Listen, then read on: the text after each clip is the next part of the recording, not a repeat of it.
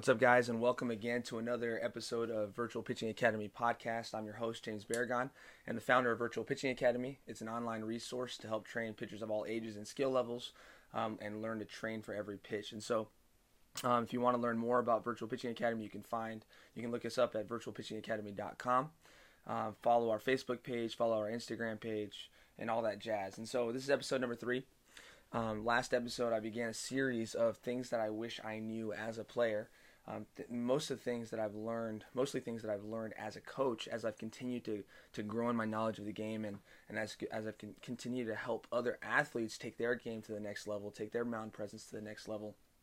I've learned a lot that I wish I knew back in the day. And so in this series, I'm going to cover several topics. And so last week, I talked about just some basic mechanical concepts that I was just totally oblivious of, totally ignorant of, and things that I had to try and figure out on my own. And so I wish I would have known those things.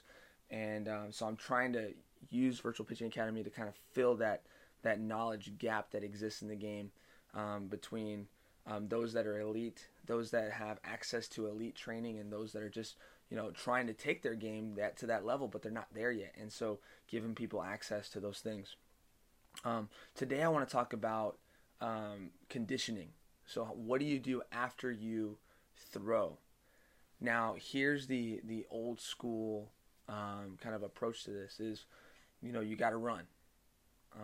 You not just run, you got to run long distance, right? I remember back in high school, would hate the day after I pitched because, they would send us out and we'd have to run, 25 minutes, just run out 25 minutes. And some schools do poles, and so we do a mix of poles, running back and forth until you finish your 25 minutes. Or some days we'd run and run around a neighborhood or take a route. It's supposed to be about 3 miles, about 25 minutes long, and we would do that. But I never really understood why we were doing that. So I would run, and my coaches don't know this. So if they're listening to this, then sorry, coach. It was a long time ago. I was immature.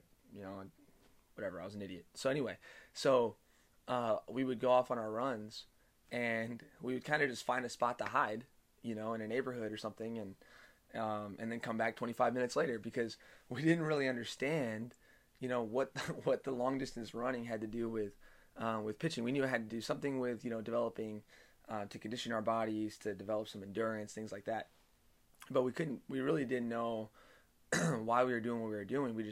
We're doing it because coach said, but and so there was no motivation for us to actually condition.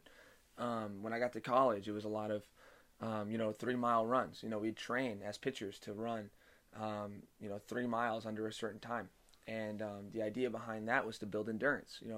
And I started learning then, okay, my blood, in order to replace or to get the lactic acid out of my muscles and all that, I needed to get some blood circulation, and I needed to keep my heart rate up for over 20 minutes. And so I started learning things like that, and I'm like, okay, well, that makes sense then. So I'm going to go run and try to average about 7 minutes a mile and run for 21 minutes, And it wasn't until later in my college career, probably my junior year actually, when I was my catch playing partner was Austin Davis, who now plays for the Red Sox. He was drafted by the Phillies, made it to the big leagues with the Phillies, was traded to the Pirates, and then just got traded to the Red Sox. And hopefully they make the playoffs this year, because I'm a big Red Sox fan, and even a bigger fan now because he's with them.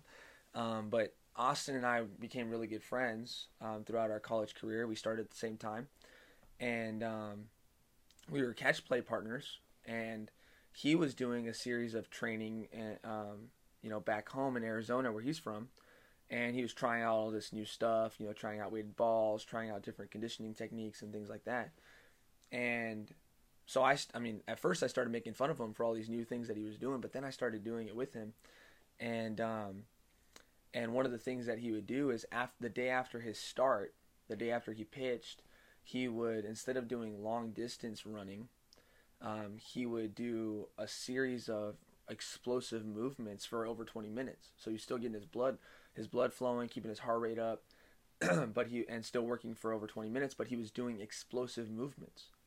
And so some of the things that that we would do together would be like, we'd bear crawl, we do broad jumps, we do dead sprints, we do backward sprints, we do, squat jumps, split squats, or split squat jumps, scissor jumps, I call that on the website, and all these different things just to get our muscles moving, get more explosive, and things like that.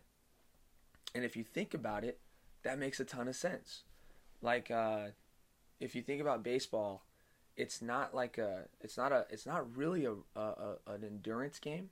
It is, but it's not. It's not like soccer where you're running all the time, right? In soccer, you got to be long-winded. You got to be able to sprint, but you got to be long-winded. And that's the biggest deal with that. It's not cross-country running where you're just running for a long time. It's a game of short bursts, right? Where you're exploding for a millisecond or a second, and then you're taking a break, and you're exploding again to chase after a ball. You're exploding again to sprint after a backhand and turn and throw to first base. As a pitcher, it's a short burst, and then the pitch is over.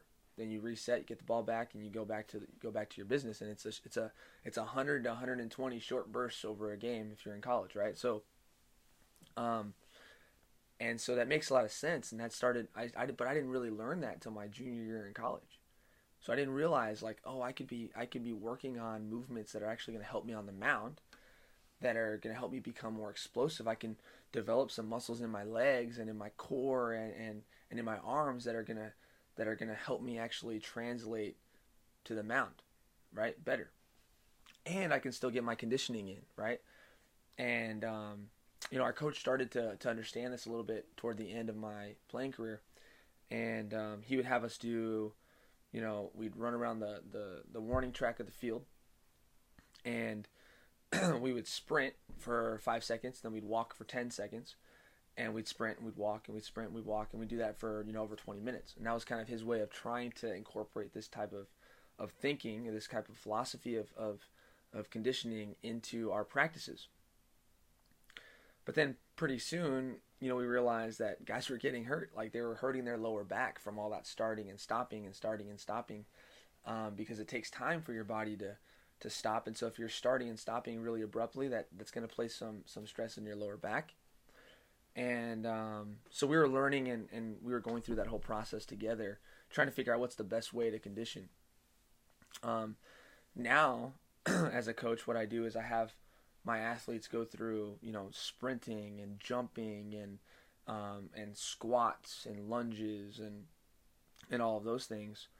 And I have them, sometimes even take breaks in between, so that way they're getting full explosiveness, but then doing it over a period of time so that they can develop some endurance. That's what I would really prescribe for pitchers who want to develop some endurance, who want to condition well, but then also want to keep their explosiveness, right?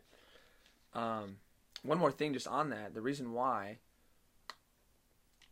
excuse me, gotta get a drink. The reason why not just you don't want to just jog is because when you jog and you're running for long distance, your muscles are being conditioned for slow pace movement over a long period of time. Your muscles start to elongate. Your calves are going to start to elongate. Your hamstrings are going to elongate. And they're not going to be trained for short bursts, so it slows your body down. But if you work on explosive movements, then your calves are gonna be shaped and molded and prepared for explosive movement. Your hamstrings are gonna be prepared, your quads, your core, all of that. So developing those fast twitch muscles is really, really important for maintaining fast twitch over, a game of 7 or 8 or 9 innings. If you're able to keep your pitch count down, right? So that's why it's so important. Your conditioning is not just something that you do. It's something that serves a purpose. It's something that is useful for when you get on the mound. And your players, if you're a coach, your players need to understand that. If you're a player, you need to understand that. Don't take your conditioning for granted. Don't treat it as something that is unimportant. it's gonna help you. It's gonna serve you, but it's gonna serve you if you do it well. If it's gonna serve you if you do it the right way. And so, fast twitch, short bursts over a long period of time. That's how you should condition, because that's how you play the game of baseball. And so, if you're a parent, you're a player, coach, listen to that. I hope that's helpful for you. It's something that I wish I knew when I was a player. I think I could have been a little bit faster, a little bit more agile on the mound, a little bit more explosive than I was. And I think if I did it all over again, I would want someone to tell me that I need to condition in that way rather than the old school way of just, running poles and doing all that. So that's what I got for this episode on how to condition after you throw.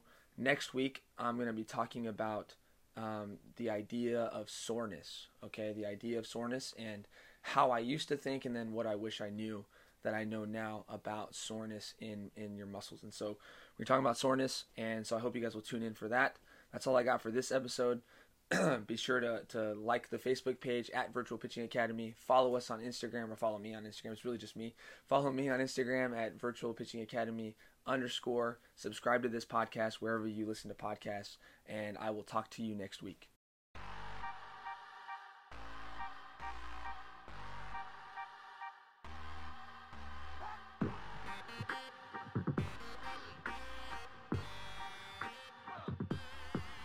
Yeah, everybody wanna be heard, everybody wanna be seen, everybody wanna be known.